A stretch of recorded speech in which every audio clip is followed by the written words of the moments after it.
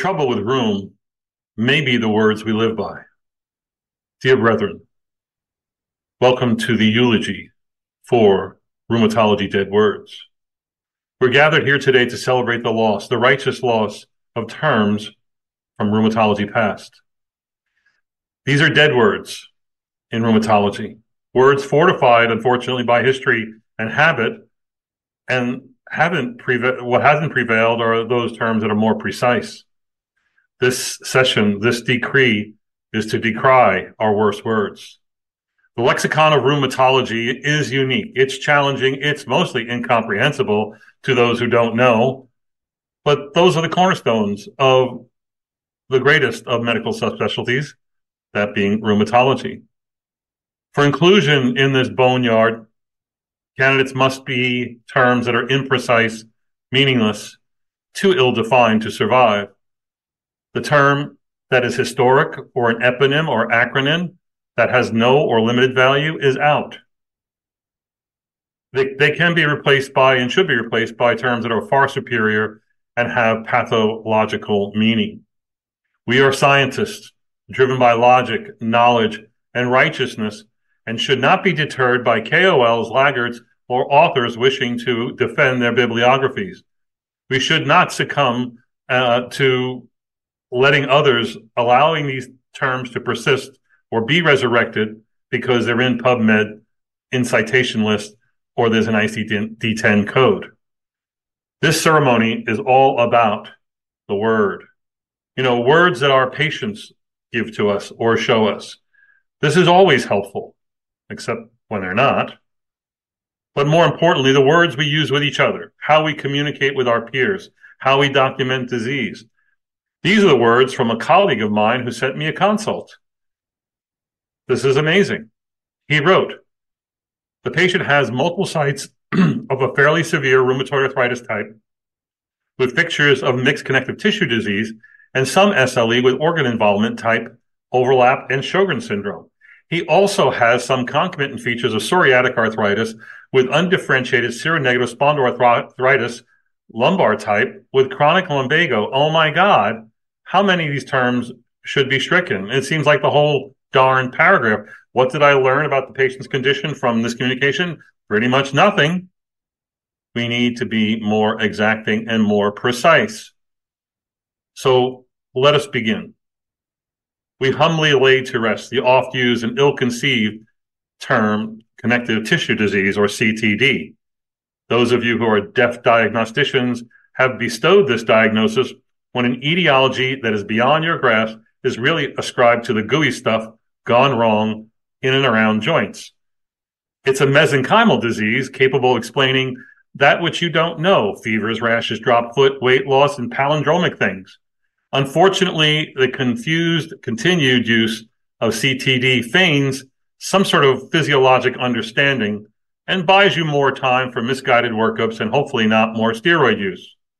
CTD has thankfully been replaced by over 100 different distinct and diagnosable rheumatologic disorders. The connective tissue diagnosis may be gone, but it is not forgotten, as the internet and social media still cling to it with a death grip.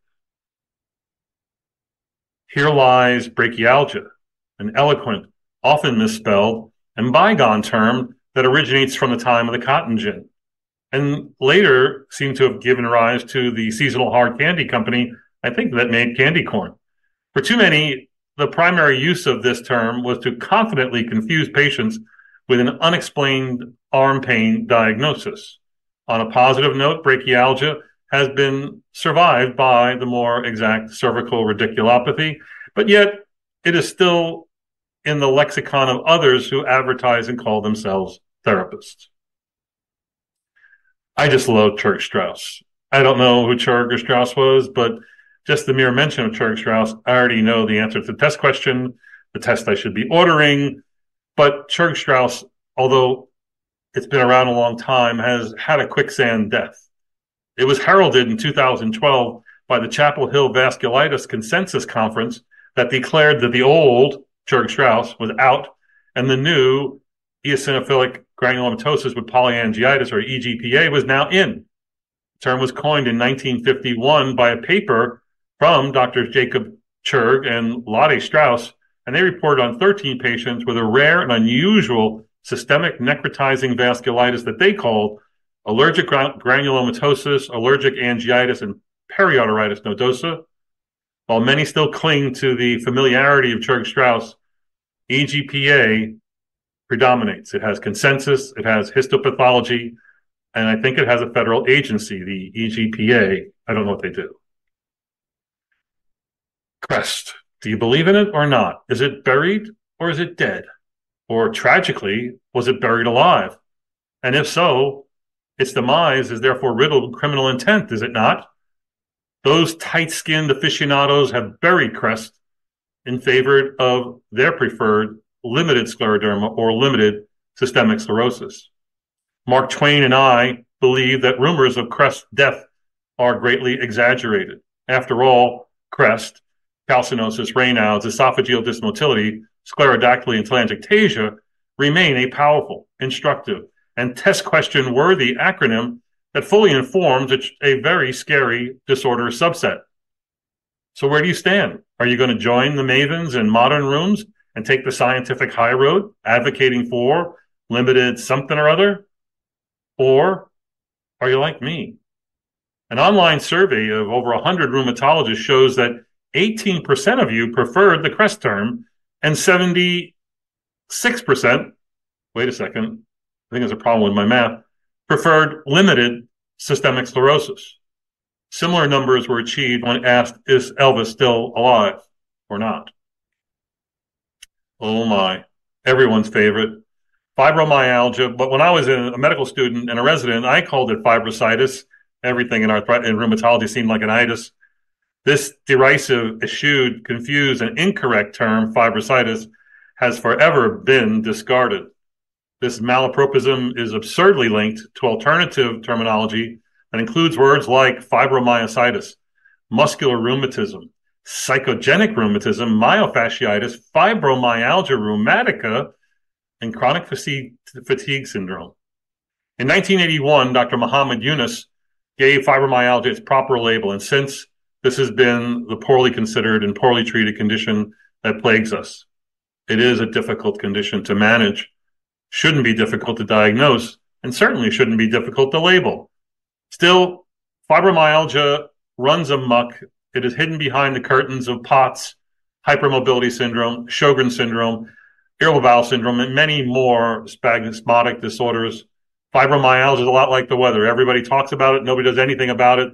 The least we can do is kill the runt monikers of misunderstood conditions like this.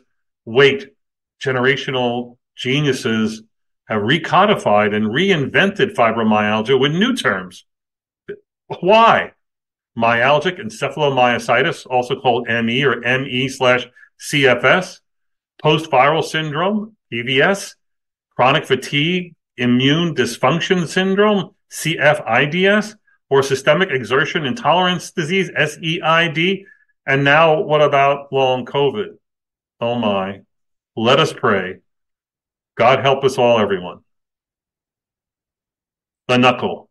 You know the knuckle. It's either something you rub on someone's head or it's a patient description of the problem. We all think we knew him well, but did we? Is it a joint, a diarthrodial prominence? Is it a bump on the fist? The knuckle term is used by those who know not their anatomy and easily confuse RA and OA. Its wanderings and its placement lead to some calling this joint more precisely the first knuckle or the major knuckle, the MCP, or the second knuckle, the PIP, or the third knuckle, DIP. I've never used the third knuckle. That seems stupid. But these are bones, not movements in a concerto. We should be more exact about our anatomy and discard the knuckle. Only should it be employed by those who are guilty of erroneous thinking. We would call them, of course, knuckleheads. The death rattle has long passed for lumbago. The vagueness of this condition radiates somewhere over the lower spine. Lumbago isn't the sound your back makes when you stand up. It's not the name of a lake in Italy. Rather, it's a medieval term that dates back to 1734 when Sydenham labeled lumbago as the third form of rheumatism. You know the first two, I don't. Lumbago has survived and lived well beyond mesmerism and folk medicine. As a spinal without a cause condition, it has been retired in lieu of better clinical assessments, better imaging technology, and those who understand the pathway of low back pain. I believe it was Sting who said or sang, "I want my MCTD." MCTD, or mixed connective tissue disease, was first described by Gordon Sharp in 1972 in an American Journal of Medicine article where he described 25 patients with high titer ANAs, high titer U1-RNP antibodies, and a constellation of symptoms that was a prototypical overlap of lupus, RA, scleroderma, and myositis. When I was a fellow, I went to an ACP meeting and heard Dr. Robert Bennett brilliantly describe this disorder as a laboratory finding in search of a clinical syndrome. The laboratory finding being high titer ANA and RNP.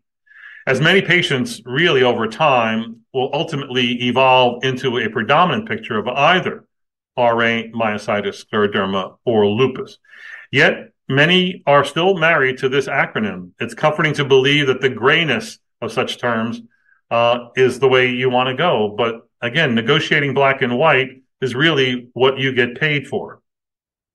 So the preferred terminology should be undifferentiated connective tissue disease, or UCTD, or overlap syndrome, where you basically describe the prevailing disorders or elements of disease, and you treat those elements. Because after all, there is no one treatment for MCTD. Hans Reiter was not the author of a children's tale or a historic woodworker, and nor was he the first to describe the well-known triad that bears his name. Nonetheless, decades have gone by with this eponym being entrenched in medicine. It wasn't until Reiter himself was deemed unsuitable and unworthy that the terms changed to reactive arthritis. Reiter himself really didn't know that he was going to bear this label. The change to reactive arthritis has led to a clearer understanding of the pathogenesis of reactive oligoarticular etiologies.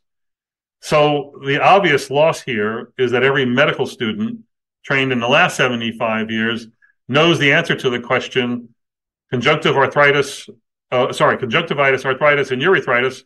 What's the diagnosis, say you? Oh my. Education and propriety still prevail. Here lies rheumatism. Bow your heads. A term that means everything and nothing at the same time. Rheum, a Greek word for flow, is grouped with the ism suffix, which means and defines doctrines or beliefs. At its root, the term rheumatism means nothing. Arthritis and rheumatism, or arthritis and rheumatology, thought that this was an obsolete term and changed it in 2013. But as early as 1997, the ACR considered this change from rheumatism to rheumatology. It wasn't until 2012, 2013, when ACR and Gary Firestein, who headed up the publications committee, noted that the new name, arthritis and rheumatology, was necessary because it's emblematic of our evolution into a molecular and mechanism-based approach to understanding and treating patients with rheumatic diseases. Still, rheumatism lives on in the misdiagnoses of many and is used by the lay populace as they lay undiagnosed with aches and pains. Defining what you are by stating what you ain't seems to be a failure of diagnostic certainty. Like JRA, spondyloarthritis bears no relationship to rheumatoid arthritis and clearly has a serology and test battery of its own. Early on, SPA was intended to encompass the B27 related conditions that included ankylosing spondylitis, reactive arthritis, psoriatic arthritis, and enteropathic arthritis. Clearly, the misuse of seronegative with SPA sets us back many, many years. Even today, there are still rheumatologists who misuse this term while misdiagnosing patients who have something other than RA. I would think our practice is much more advanced in grouping all diagnoses into being RA or not RA.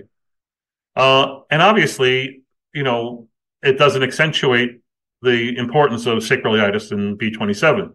Thus, seronegative spondyloarthropathy should be stricken from all chapters, classification schemes, or discussions that would include any mention of seronegative. Herein, in this session, we've seen how nosology evolves from the historic to the scientific. In rheumatology, there's been a call to replace eponym-based diagnoses with more scientifically accurate terms. Many advance our understanding, while others are promoted by tainted or questionable legacies known to the eponym. Such was the dagger dealt to Wegener, as that diagnosis was relabeled as granulomatosis with polyangiitis, or GPA. Dr. Jeanette recently stated, no matter how logical and appropriate a name may be, if it is not usable or used, it is of no lasting value. And eponyms are less effective than more descriptive terms that refer to one or more distinctive elements of a disorder. So, by this session, you and I and RheumNow hereby buries these words as dead and gone, impractical, and medically abhorrent, and should never be said and should be stricken from the lips and letters of rheumatologists, those who know best. Thank you.